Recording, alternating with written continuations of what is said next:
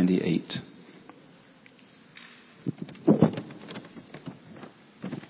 Hear the word of the Lord.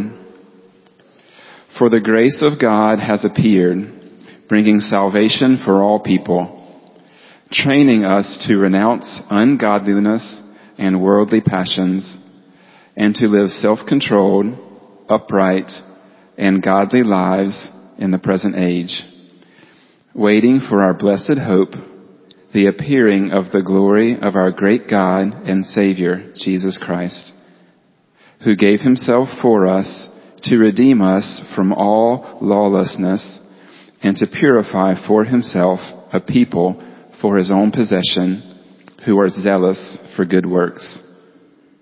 Declare these things, exhort and rebuke with all authority. Let no one disregard you. May God bless the reading of his word.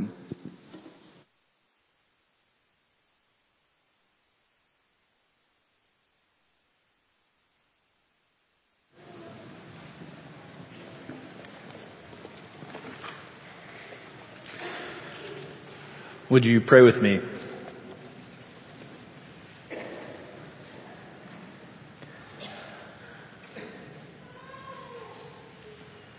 Blessed Lord, you have caused your holy word to be written for our learning. And so would you help us to hear it, to read, mark, learn, and inwardly digest it this morning. Give us your patience and comfort through your word so that we might embrace and hold fast to the hope of everlasting life, which you have given us in our Savior, Jesus Christ. Amen. Well, good morning. It's good to be here again this week. This past week was a pretty full week for us at Philadelphia Baptist Church, for Laura and I, as we tried to set aside time to get to know and meet many of you. So it's good to see some of you for the second time, and some of you for the third time, and a few select of you for the fourth time this week. From men's breakfast to senior adult lunch to midweek to women's brunch yesterday, we've heard a lot of names. We've forgotten some of them, which we will beg your forgiveness for if we ask your name in the lobby. And we've been able to hear many of your stories of how the Lord saved you, how he brought you to faith in Christ. And then we've also heard wonderful stories of the ministry of this church body, both through the highest of highs for some of you, and somehow this church has carried you and walked with you by God's grace through the valley of the shadow of death. And in each of these meetings, with every story that we have heard, I've been reminded over and over again of the thing that has brought us together and the thing that ultimately will bind us together. And it's not a shared Southern culture, a sense of place, that we're all from the same place. It's not age or stage of life, how old our kids are. It's not our background, whether we came to know the Lord when we were young or when we were old, or even what church we currently attend. The thing that binds us together, that unites us, is what we just sang. Amazing grace. How sweet the sound that saved wretches like us. We once were lost, but now we're found. We were blind, but now we see. The grace of God that flows in the gospel, that we see in the gospel, is the lifeblood of his church. And his blood shed for us, shed for his people, has brought us together and made us into a family of brothers and sisters, all seeking to glorify and exalt our Savior Christ. And today, as we continue our study in the book of Titus, we're going to just slow down a little bit and marvel at the goodness of this gospel and this good news of the grace that flows from Christ. So in Titus 2:11 through 15, God, through his Spirit, wants to teach us that the grace of God that flows from the cross saves, it sanctifies, and it secures God's people. And to organize our time together, we're going to just look at those three realities flowing straight from this text. I hope to show you in this text what God is doing with this, showing us the saving work of God's grace, the sanctifying work of God's grace, and the security that he gives us in his grace. And my prayer, as I've been thinking and praying about you this week, is that you would walk away reminded, again, afresh even, of the grace of God that we see in Christ's cross, of the glory that we see at His coming. And that all of that would flow to strengthen you as you desire to walk in lives of holiness and obedience to Him. So if you don't have your Bible open to Titus 2:11 through 15, and we want to study and submit ourselves to God's Word together this morning. And just to remind you of where we have been and what Paul is doing with this letter, just look up or flip back a page if you need to Titus 2, verse 1. So this passage we talked about last week. And there Paul is telling his co-worker Titus, as for you, teach what accords with sound doctrine. And then glance down to Titus 2:15. So the first verse, the last verse, they use this command. It's actually the same word in the original language. Declare these things. Exhort and rebuke with all authority. Let no one disregard you. So Paul wants Titus to be teaching, to be declaring these truths in the church. And what lies between these two commands, to teach, to declare, is a couple of things. What we saw last week is a portrait of what a godly life and healthy discipleship looks like for people in these congregations as they're wanting to follow in the ways of the Lord. And then in this section, we get to see the gospel, the foundation stone that is set, that all of those commands, the things we've been talking about the past few weeks, they just flow right out of this. Godly living is not devoid of gospel doctrine, but this gospel doctrine is the foundation stone for that living. Youth in the room. I think on Wednesday night you talked about linking words. I believe I was told that was the case. So you learned about words like therefore and so that. And you can get to put it in practice right now. So look at verse 11 at the very beginning, the very first word of our passage. For. And what that's telling us is that all that godly living, the commands to older men, older women, younger women, all of that is founded and based upon what we read here in verses 11 through 15. And that has been Paul's primary point throughout this book. He's wanting to tie sound doctrine, sound teaching, and show that it produces godly living. And that godly living then adorns the gospel. It's this beautiful circle of showing the beauty of Christ in the gospel and the holy living that flows out of that. And here he begins talking about the gospel in verse 11 by saying the grace of God has appeared, bringing salvation for all people. The grace of God that flows from the cross saves. When I was in college, I worked for a summer at a Christian camp in Northern California, and we flew into Sacramento. I took a van ride about 4.5 hours north, and I had been in Southern California before, but never in that part of the country, and I spent 4 hours just staring out the window, amazed by mountains that looked like they were maybe a 5-minute drive, but it's like 30 minutes, and they're just getting bigger and bigger in the window. I'd never seen anything like that. For the first couple of weeks, it felt like waking up in Wonderland, just to look around and see the beauty around you. But give it a month or so, and you just notice it a little bit less. The sunrise gleaming off the mountains is not quite as captivating as it once was the first couple of weeks. And then give it 2 more months or so, and the walk around property just, you hardly ever lift your eyes to look. And as the saying goes, familiarity can breed contempt, or at the very least it can kind of dull the sense of wonder that you feel at something like that. And this truth that God has graciously saved us through His cross, it is one of the primary, most important things we find in Scripture. But if we're not careful, this is the truth that we dull our hearts to. The things that we say so frequently that it can lose impact. But this is, again, one of the most plain teachings in all of Scripture. At God's providence this morning at Christ Fellowship Church, we're walking through the Gospel of John, and Bart's preaching this morning on John 3:16, maybe the most memorized verse in all the Bible. For God so loved the world that He gave His only Son, that whoever believes in Him should not perish, but have eternal life. This is one big story, all pointing to the gospel, the good news of Christ. And all the Scripture is telling this one story. And the story doesn't just begin there, and it doesn't just begin with you and me. It actually begins with a perfectly holy God who is good and who does good. One of the unique truths that you should know about God, this is unique if you compare the God of the Bible to the gods of many old religions at the time the Bible was written. If you compare it to many of the religions today, or even just many of the things that people believe about reality today, one of the things that's unique is that the very core of this God is love. Love is at the core of his character.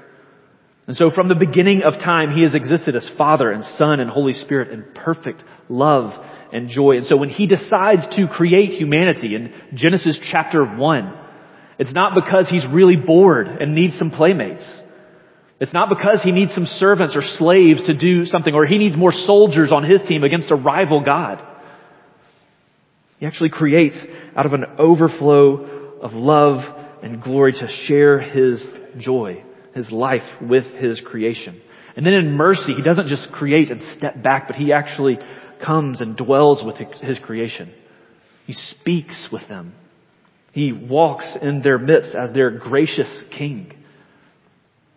But instead of being content with God as their king and to live in his presence, Adam and Eve instead choose to listen to the lies of that ancient serpent. We're told the devil. They didn't want to believe what God told them was good and evil. They wanted to choose for themselves what would be good and evil. And in doing that and choosing to walk in disobedience to the Lord, the world as they knew it, which was perfect and beautiful, it fractured and broken. And the world as they knew it has now become the world as we know it. All of creation that lived in harmony was overrun with thorns and sorrows. Nature is red in tooth and in claw. The man and his wife, Adam and Eve, who were meant to picture God's rule together, to be co-heirs, to be working together to fulfill the commands of the Lord. Instead, their relationship is fractured and they are working against one another so often. They experience pain in the callings that God has given, and God has called them to keep and work the garden, to be fruitful and to multiply. And instead of that being all joy and no pain, there's pain that comes with fulfilling God's commands. And the worst consequence of all is that the communion enjoyed with God, the dwelling of God in the midst of his people, is now broken. And that may sound like an overreaction on God's part, like a punishment that doesn't fit the crime. They just ate some fruit, right? But the issue is not how big the sin is. The problem is not that they just did this little thing instead of doing a big, great sin. Remember, we started with a perfectly holy God, so the problem is not what their sin was, but the one they sinned against. They sinned against one who is perfectly holy and just. If one of my kids goes and steps on a cockroach, there is no punishment in our house. There will be rewards at our house if you step on a cockroach. If you use your foot to kick a sibling, there's consequences that come with that. And then there's like a whole nother set of consequences if that foot is used to, say, kick my wife. That just elevates things. And then you do something like kick the President of the United States, and that's outside my jurisdiction. I still have some authority, but I can't really do much for what happens to you there. And if you think about sin against a perfectly holy God, it's not just another step on the ladder. There's an infinite gap between creation and creator. And the sin against a perfectly holy, perfectly just God results in infinite consequence. Sin cannot be in his presence without being obliterated. And so mankind, stained now with sin, is cast out of the garden, and we are in need of salvation. And we're no longer enjoying the presence of God in their midst. The consequences are that they must leave. And all of that, that's just the first 3 chapters of Genesis. And the rest of the Bible is following this trajectory. And the Old Testament especially is answering this question to be revealed in the New Testament. How can a holy God live with broken, sinful creatures? And Paul tells us here, the grace of God has appeared. And again, this is a place where the fact that we have like a play school nativity set sitting under our Christmas tree, or that Christmas just has you have one sitting on your coffee table or something like that, it can dull the magnitude of what is happening in this salvation. God in love sent his own Son The second person of the Trinity, the Son of God, took on flesh. If you look down to Titus 2:13, what you see here is actually one of the clearest and strongest places in all of Scripture, telling us that Jesus is not just like some superhuman. He's not the first of the created order. He is himself our great God and Savior. 100% man and 100% God. And with Jesus, what we see is God, but we also see a new and a better Adam. He enjoys union and communion with his Father. He faces temptation just like Adam does, but there's a vast difference in what happens when he faces that temptation. Where Adam falls and fails, Jesus lives the perfect life. And not just in the desert in his temptation, but throughout his whole life. He lives a perfect life that we should have lived. And then he comes and he gives himself, as Titus 2:14 says. He gives himself for us. He was not an unwitting or an unwilling victim of injustice. He laid down his life. And he stood before the wrath of God, saving sinners with his blood. And if that's the end of this story of the gospel, of the good news of Jesus that Paul would have us know, it is a tragic ending to a self-deluded prophet, but it's not the end. He does not stay dead. Jesus says of himself in John 10:17 through 18, "For this reason the Father loves me, because I lay down my life that I may take it up again. No one takes it from me, but I lay it down of my own accord. I have authority to lay it down, and I have authority to take it up again." And that's just what happens. By God's power, he is raised in glory and vindication, a testimony to all the world that he is the one true and living God. And he now lives an indestructible life. And the good news of this man's story is not that it is just a really great history lesson or something of historical fiction that we can enjoy. The pathway to life now lives in Christ. He offers a way to life with him. And this is something that we are not meant to earn. He says that it is grace that has appeared. There's a movie, several years old now, 20 years old or so, Saving Private Ryan. And at the very, very end, at the close of that movie, I'm sorry if I'm spoiling this for you, but towards the very end, there's a man who has gone on a mission to pull someone out of enemy territory to save him. And this man is dying. And he looks at this man he went to go save. And his last words to him are, "Earn this. Earn this." And I enjoyed that movie, but I thought that was a heartbreaking, weighty way to end. It even flashes to this man as an old man looking around at his family and saying, "Have I done good enough? Have I made it?" And friends, the dying words of Jesus are not looking to his disciples and saying, "Earn this." But "Father, forgive them, for they know not what they do." This is not something that we are called to earn. It is grace. It is a gift. And it is given to all who are turning from sin, who say, "I am not the king of my life. I am not the queen in charge of my existence. I submit my life to you," with the empty hands of faith coming to Jesus. And friends, that is our call to you this morning if you don't know him. If you have tried your whole life to earn some peace, to earn a way to be free from feelings of guilt in your life, aren't you tired? Aren't you tired of that life? Hear the good news that the grace of God has appeared, bringing salvation for all people. The good news is that you can know and enjoy life with Christ today. So find me after the service. If you came here or you're sitting by someone that you know is a Christian, ask them to go to lunch, to talk later this week. We would love nothing more than to give our time to help you know this Jesus and to walk with him. This salvation is for all people, and that means for you, friend. Now, this salvation is for all people, and some people would take that out of context and say, maybe that means that all people are saved regardless of whether they place trust in Jesus, a teaching we would call universalism.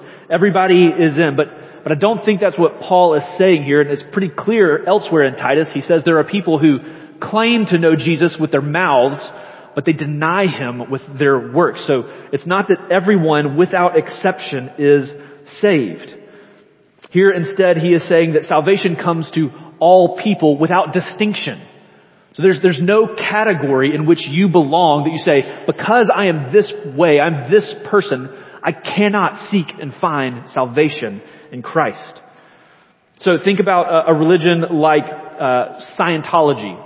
Okay, I don't know a lot about Scientology, but I do know that it takes a lot of steps to kind of get where you need to be to experience full salvation. Anybody can come in and find just some enlightenment, but if you want to make it to like the top tiers where you enjoy all the benefits of what comes, most of the estimates that I looked at said that's going to cost you in giving to the church about $500,000.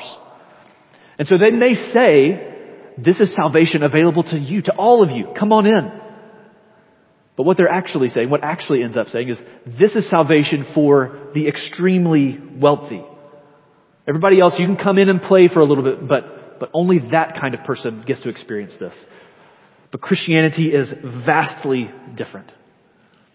Just go back into verses 1 through 10 and look at all the people who are addressed there. Salvation in Christ is not something just for the older men and for the older women, for the people who have power and authority or experience. No, he says this is for young men and young women, even bond servants. And kids, this is really important. You may sometimes ask your parents for something, or that you want to do something, see something, go somewhere, and our loving response to you is, wait until you're older. This is not one of those things. We delight children in you hearing and following Jesus, even at a young age. Brothers and sisters, you will not meet someone who is outside the bounds of God's saving mercy coming to them and pulling them in. From the man who is begging beside the road in downtown Birmingham to the rich young ruler. From the person standing on the steps of the courtroom shouting about their supposed right to abort their babies, to loving your lost neighbor. There is no place where God's arm is so short that he cannot save them. He takes great delight in bringing people to himself from all types, all walks of life. And brothers and sisters, this is why we work and pray to see the gospel go forward to all people. That's why we just spent time praying for missionaries at Brook Hills taking the gospel into the Middle East, and for workers who are there. At the senior adult lunch this past Wednesday, David Brown did some trivia for us on Philadelphia history. It led to some very fun conversations that you can ask them about later. But there were, at one point, there were a dozen or so missionaries that David just listed, people who had gone out from this church. We should praise God for a legacy of that. And we should pray that he would also continue that. The grace that has come to us, the grace that has come to us as a church, that has come to you, brother and sister, does not stop with us, but it goes out. So we want to give, and we want to pray, and we want to go so that the gospel might go in every corner of the globe, from the hostile territory of Afghanistan to the booming metropolises of China, to the remote tribes of Papua New Guinea and beyond. The grace of God that flows from the cross saves, bringing salvation for all people. And the gospel that is powerful enough to go into every corner of the globe should also penetrate into every nook and cranny, every corner of our lives, which is the second thing we see in these verses. The grace of God that flows from the cross sanctifies. The grace of God that flows from the cross sanctifies.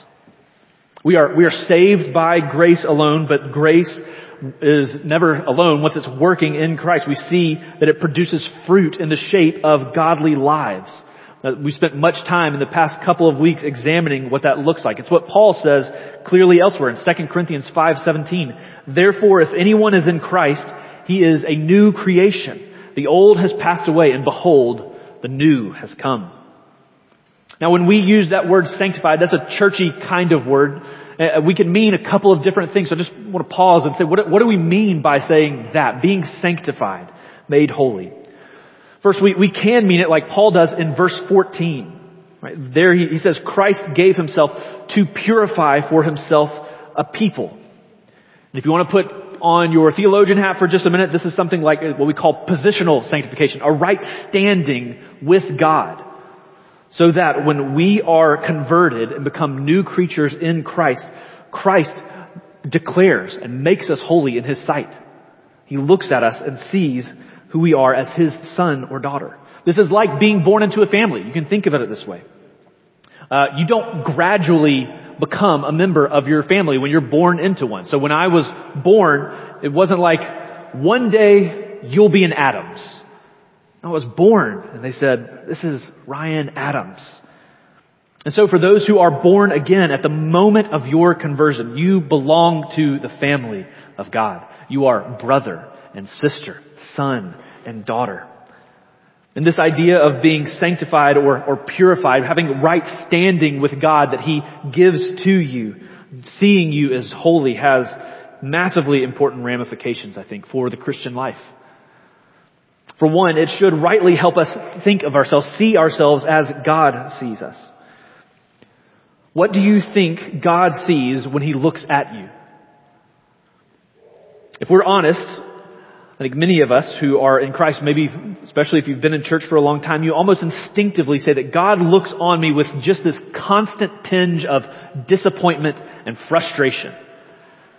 We might imagine that we were cleaned up and polished. We had that new Christian shine or smell, if a new car analogy. But ever since we've driven off the lot, we've just added dents and scratches. There's tarnish. We're just constantly not looking as good as we used to. And then we come here and we do a prayer of confession, and maybe that buffs out some of those problems. I think they're planning on doing another prayer of confession next week, because that's just the reality of the Christian life. And we think, well, this is what it is. We have to come back and we do this. But for those who belong to Christ, the answer of what God sees when he looks at you is that you have been purified. You have been sanctified, made holy in God's sight. So that when God the Father looks at you, he does, in mercy and in grace, he does not see the dirty rags that we feel so bound up in. But he sees the righteous robes of his Son, Jesus Christ. And so when we go to him in confession, it's not groveling like God is just so angry that we're back here again another week doing another prayer of confession. He knows our frame and he remembers that we are dust. And rather, he invites us by his mercy to come to him as children who he longs and happily welcomes into his presence. Beyond that, this recognition of God's purifying work should give us greater confidence as we pursue holiness. For those who are in Christ, it gives confidence in pursuing holiness. In your desire to please God in holy living, what is the fuel that you're putting into the engine that's driving that pursuit? What's the thing that's making you wake up and say, I want to look more like Jesus this morning? I think it's hard to do much better than what Paul says in verse 14. We'll talk about a few others in a minute, but in verse 14, our God and Savior purified you so that you might be a people for his own possession. He desires you to be his people and to be zealous for good works. That's what he wants of you. Now, if God has already given his greatest gift in sending his Son to the point of death, even death on a cross, do you think that he then is going to hold out on you for something that you need to follow him? By no means. He who did not spare his own Son, but gave him up for us all, how will he not also with him graciously give us all things? He has, Jesus Christ, stands and has a stake in your holiness. He is not an indifferent observer, hoping that you do good just all by your own strength. He is loving, he is God with us, empowering you to walk in holiness. And his purifying you, his giving you holy standing means that he can give you new and better desires, taking away the worldly passions and building within you zeal for good works. And that may take time. It's not an easy endeavor, but the God who has bought you by his grace is the same one who helps you obey. And the grace that gave you a new heart is the same grace that God uses to sustain you and carry you and keep you running the race that the Lord has set out for you as long as he wills. So that's the first way we think about being sanctified and made pure, positionally, made right before Jesus. And that is something that should breed confidence and joy in our standing before God. And then flowing from that, we see the second way we can talk about sanctification, which Paul spends much of his time in this letter addressing. It's not about the standing positional sanctification, but progressive, growing more into the likeness of Christ, a pursuit of godliness that we're to see in our own lives. This is one reason, at least, why Paul uses the word training there in verse 12, something we talked about even in core training this morning. It's an education of sorts in the ways and the Word of God that involves both the putting to death of our old selves and the putting on, the being trained in the righteousness that flows from Christ. And you see both of those things happening in this text, the turning away and the putting on. So the old has passed away. Those who are saved by Christ are trained to renounce ungodliness and worldly passions. That's the first part of verse 12. If you skip down to verse 14, we are redeemed from all lawlessness. And in the place of this old man, we see a new creation, living self-controlled, upright, godly lives, zealous for good works. So this kind of sanctification is not like being born into a family, but beginning to look more like your family members. The apple does not fall far from the tree, they say. So maybe that's physical appearance. He has his mother's eyes or his father's dimples. Many times it's the way that the things that parents or grandparents even love just naturally filters down into the lives of their children. You never have to tell your kids what team you cheer for on Saturdays. They learn that growing up and see that. On a more important note, something that we've just noticed even in the life of this church, I would say that the hospitality that you have shown to Laura and myself and to many here today who are visitors still. That kindness and hospitality that you've seen there is something that we've seen in the lives of your children. And so on Sundays, when we go back and we see friends at Christ Fellowship Church and they're asking us, how are things going? And then they're asking us, how are things with kids? And we say, we walked in the door and within 30 seconds they had friends and they were gone. It was great. That belonging to the family means they're starting to look like you. And this type of growing in sanctification, this is what it looks like. As we grow and belong to the family of God, we begin to bear the family resemblance. Belonging to the family with Christ as your head means our lives take a certain shape and we grow more into His image as we continue to walk with Him through the years. And as a very side plug, we just started today a series in core training on spiritual disciplines, habits of grace to even help us think about how we do that well. I'd encourage you to attend. Now, there are a variety of different motivations, things that you can grab hold of in your desire to live a life of obedience. There's lots of places in the Bible you can go and say, I want to be obedient. Help me do that. But this short passage really asks us to look in a couple of different directions to say, why is it and how am I helped and motivated in living a life of godliness? If you just look at the flow of the passage, you see it start from the appearance of God's grace at the cross. And it very naturally, Paul just kind of swings into saying, and that's what we want to put to death the old man and give us new life in Christ. And then he turns and says, as we wait for the coming glory of God, and then swings right back into living holy lives because He's bought us and redeemed us. This passage is telling us we look back to the work of Christ on the cross and we look forward to the coming glory of Christ. And those are just intertwined. So that wanting to look more like Christ is not just devoid from the gospel, but glances at this truth are what drive us. So if you want to live a godly life that is pleasing to the Lord, this passage would tell you to raise your eyes and to look back at the cross. And there you will see the love of your Savior poured out for you. And as you see that, it is not earn this, do this now earning this, but your heart wells up with gratitude to express itself in obedience. Let the peace of God that you enjoy with God through Christ drive you towards holiness. If you want to live a godly life pleasing to the Lord, this passage would say to lift your sight and to look forward to our blessed hope of seeing the glory of our great God and Savior. That's what we read elsewhere in 1 John 3:2-3. Beloved, we are God's children now.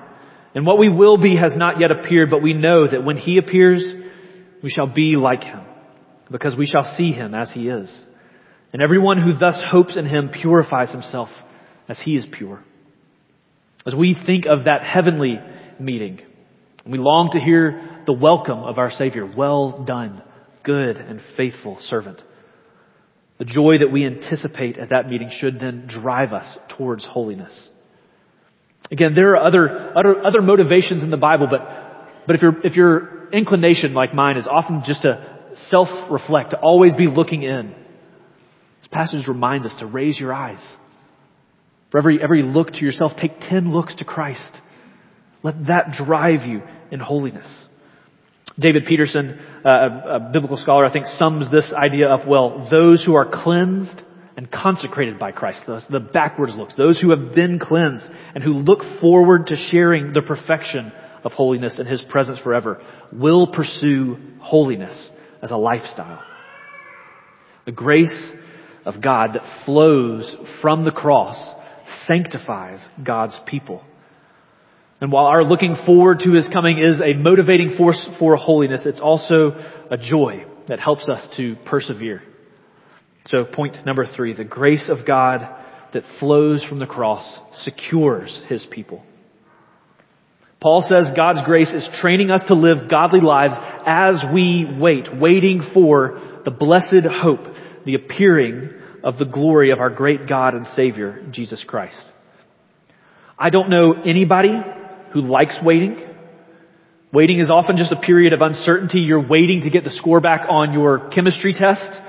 You're waiting to hear the results of a biopsy. You're waiting in uncertainty of what's to come. But the waiting that Paul speaks about here is not quite like that waiting. This has a sure and a certain outcome. This waiting is more like anticipation. This is waiting for Christmas Day. Now, you may want to arrive sooner. You may be impatient, but you know that it's coming. And for those in Christ, for you who have been saved by God, the promise that is held out for you is that this appearing does come. That it is certain, and you are held with the steadfast arm of Jesus. He will hold you fast. Or as we sang earlier, through many dangers, toils, and snares, I have already come. It's grace that brought me safe this far, and grace will lead me home. And this grace brings peace in the midst of suffering. This forward-looking grace is the thing that helps us have hope in the midst of sorrow.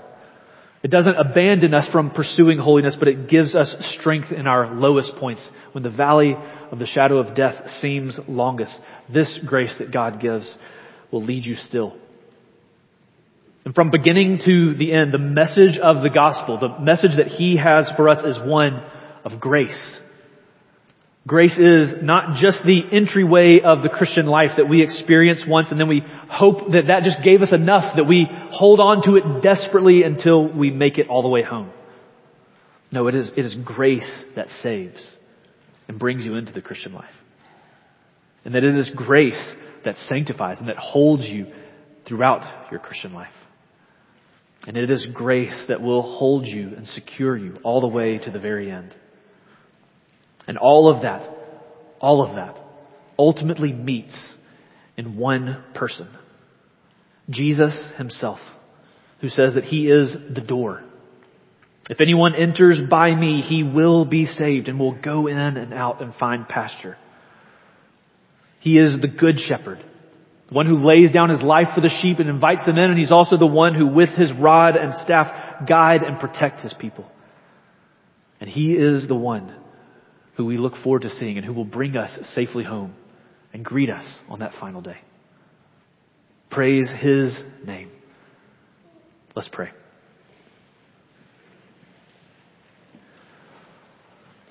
Oh, Heavenly Father, we thank You for the grace that You have showed us in Christ. We thank You that by the cross You have purchased a people from Yourself, from every nation and tribe and tongue, and we count it grace that many of us here belong to that people. We ask, Lord, that You would give us Your grace and secure us as we continue to walk, Lord, whether that is through the joys that some are experiencing now or through heartache. Lord, would You, by Your mercy, help us? And we ask, Lord, that the glorious coming that we look forward to, that hope would drive us towards you more and more. We pray this in the name of Jesus. Amen.